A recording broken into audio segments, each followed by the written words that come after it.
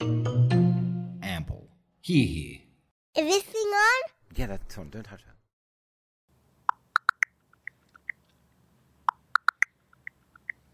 The Next Billion Seconds is a podcast hosted by Mark Pesch, an award-winning creator, journalist, and futurist. This podcast dives into topics about the future, aiming to provide insights that can help listeners make informed decisions in today's rapidly changing world. It's noted for addressing the unprecedented rate of change humanity is currently experiencing. How long does it take for the world to change completely?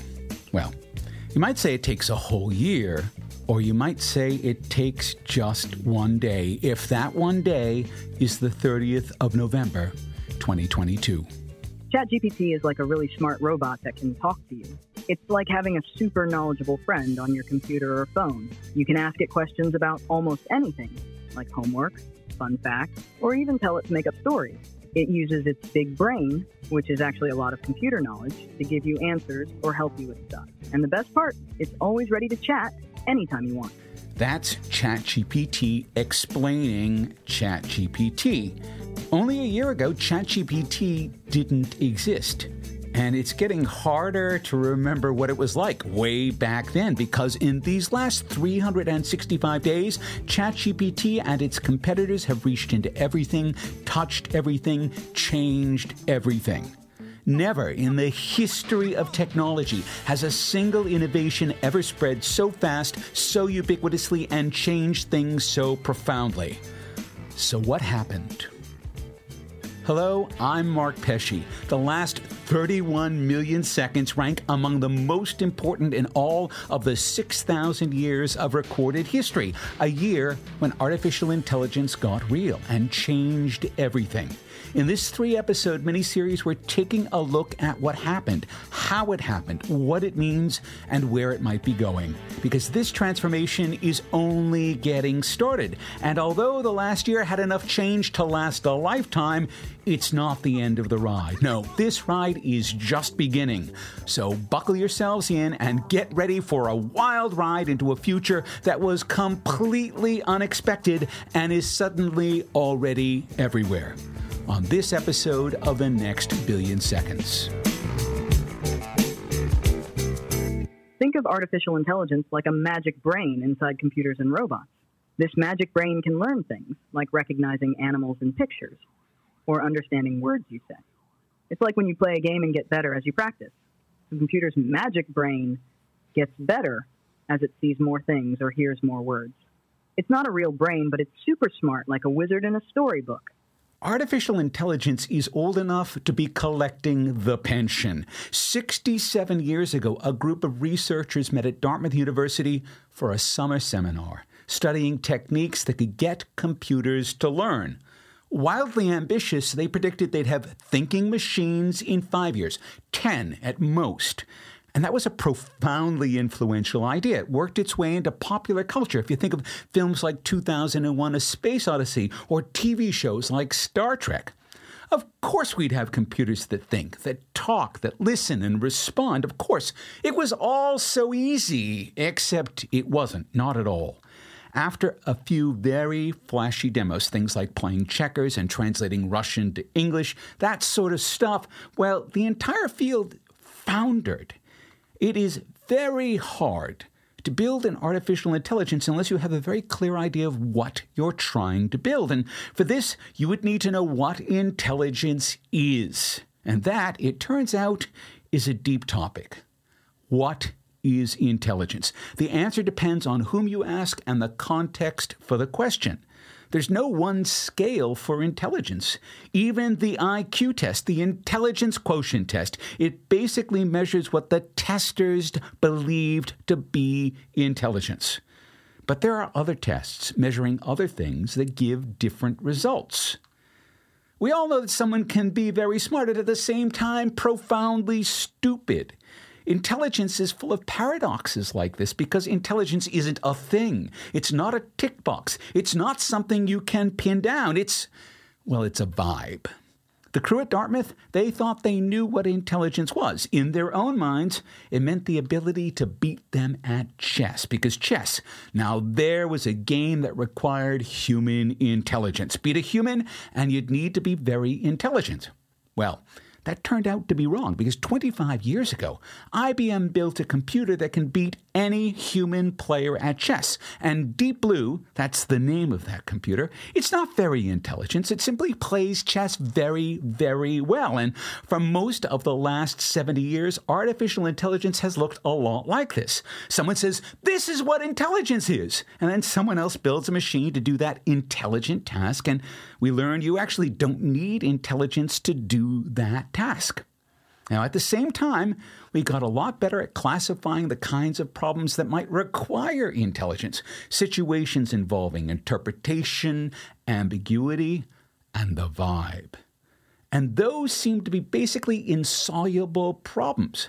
So for almost 70 years, artificial intelligence promised to deliver smart machines and never really did. And then, 7 years ago, a group of researchers working at Google, they came up with a new trick, something known as attention. Now, this isn't the same thing as human attention. Here, attention means the ability of the computer to look at the whole of a request that's posed by a person as it puzzles out the best possible answer to that question.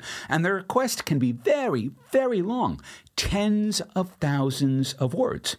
The replies generated by the computer, they can also be tens of thousands, maybe even hundreds of thousands of words in length. Attention is all you need if you're going to make an AI chatbot. First, it listens carefully to what you're asking. Then, inside its computer brain, it quickly looks through lots of information it has learned before, just like looking through books in a library. It finds the best answer from what it knows, and then it tells you that answer. Just like a librarian helping you find what you need in a library. The more it talks to people and learns, the better it gets at answering questions. Start with the entire internet, all of it, everything that's been written or shared by anyone in all of the years since 1969. If it exists somewhere and can be reached somehow, bring it all into one absolutely gigantic file of text, countless billions of words. And now feed all of them into a computer. And then get the computer to pay attention to those words. Now, you do that by making requests to the computer. You ask questions like, what is the capital of Australia? And the first time you ask that question, you're basically just going to get a bunch of noise in reply, just random nonsense characters, not even words. So you patiently say to the computer, no, that's wrong. The capital of Australia is Canberra. And then you ask it again. And again, you get noise. And again, you tell it the answer. And then again, you ask and you get noise again and again and again. Every time you get more noise. But eventually, and this can take hundreds or even thousands of go-rounds, the computer begins to give you the right answer. And eventually, it can do that reliably. It will give you the same answer to the same question every single time. And once you've got that right, then you can go on to your next question. And you'll ask that, and you'll get more nonsense, and you'll say no, and you'll try again and again. And you do this for millions and millions of questions, correcting the computer thousands of times for each question. Now, let's be clear. Computers do all of this training, computers teaching other computers. But even so, that is a tremendously big task. It takes time. It takes months and months and months on the world's fastest and biggest computer. The computer might need to have 1,000 trillion go-rounds to get from nonsense and noise into meaning. But then, once you've got there, you can put nearly any question to the computer and get a reasonable reply. Reasonable, but not necessarily correct. We'll explain why in a moment. Did you know that a team of Australian academics got roasted because they went to Google's AI chatbot Bard for some factual information and Bard made up an answer? Those folks, they should have known better. Hi, this is Mark Pesce. If only they'd read my book, Getting Started with ChatGPT and AI Chatbots, they'd have learned not to make a silly mistake like blindly trusting a chatbot. Getting Started with ChatGPT and AI Chatbots, available December 6th at Amazon and better booksellers. Welcome back to The Next Billion Seconds. We're looking at how to make an AI chatbot. It takes the whole of the internet and a whole lot of time. And even then, when you put a request to a chatbot, you might not get an accurate answer. Chatbots don't lie, but they also don't think. This isn't intelligence. It's really sophisticated search. And when it finds something that looks like it should be the answer to your request, it will provide it. But the chatbot doesn't know what a fact is, doesn't know what fiction is. It can't tell them apart. And it can't tell when it's lost the plot. But because it has read the whole of the internet, a chatbot is very good at sounding reasonable. Any response generated by a chatbot will look reasonable, even if it's completely fictional, especially when it's completely fictional. But on the other hand, they can give really good answers, answers so good they look considered. A chatbot looks as though it's been thinking. It hasn't. And this is where we come back to that whole idea of what is intelligence. It's a moving target. We used to believe that any computer that could give considered answers to questions would necessarily be thinking, and we now know that is not true, because we built computers that can give what look to be considered answers to questions, and they're not thinking at all. It's just sophisticated search. Now, there is nothing wrong with that. Turns out that's really useful. That's the lesson of this last year. ChatGPT came out at the end of November in 2022, and within 90 days, it had nearly 100 million daily users. Never in history had any app become so popular so quickly. Everyone found a use for it. So even if it's not actually thinking, it sure is useful. And it turns out the folks who found it the most useful, well, they happened to be the crew running the largest software firm on Earth, Microsoft. Microsoft is a multinational technology company known for its software, services, and hardware. It's most famous for the Windows operating system and Office software suite. Microsoft also offers cloud services through Azure and has a significant presence in gaming with Xbox. Additionally, they're involved in areas like artificial intelligence and digital services. For years, Microsoft had been trying to create their own AI chatbot. One named Tay crashed and burned so quickly and so spectacularly that it's legendary. Microsoft had made an investment in OpenAI, a small one. That's the firm that created ChatGPT.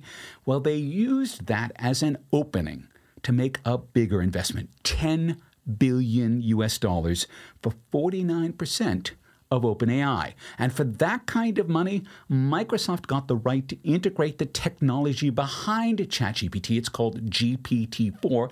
That technology got integrated into everything Microsoft sells. First, Bing Chat, that was their own version of ChatGPT, and then integrating across all of their products, including Windows, their operating system, and products like Microsoft Office and OneDrive, the whole show. All of them are wired into Microsoft's AI tools, and all of those tools are built on top of technology from OpenAI. Why? One reason. For 20 years, Microsoft has had a stone in their shoe, and it's driving them nuts. A competitor that they hate, but they've never been able to defeat: Google. Google has a monopoly on web search, and Microsoft has tried multiple times to make that monopoly their own, and they have always failed. Google is too big, it's too central to what the web is.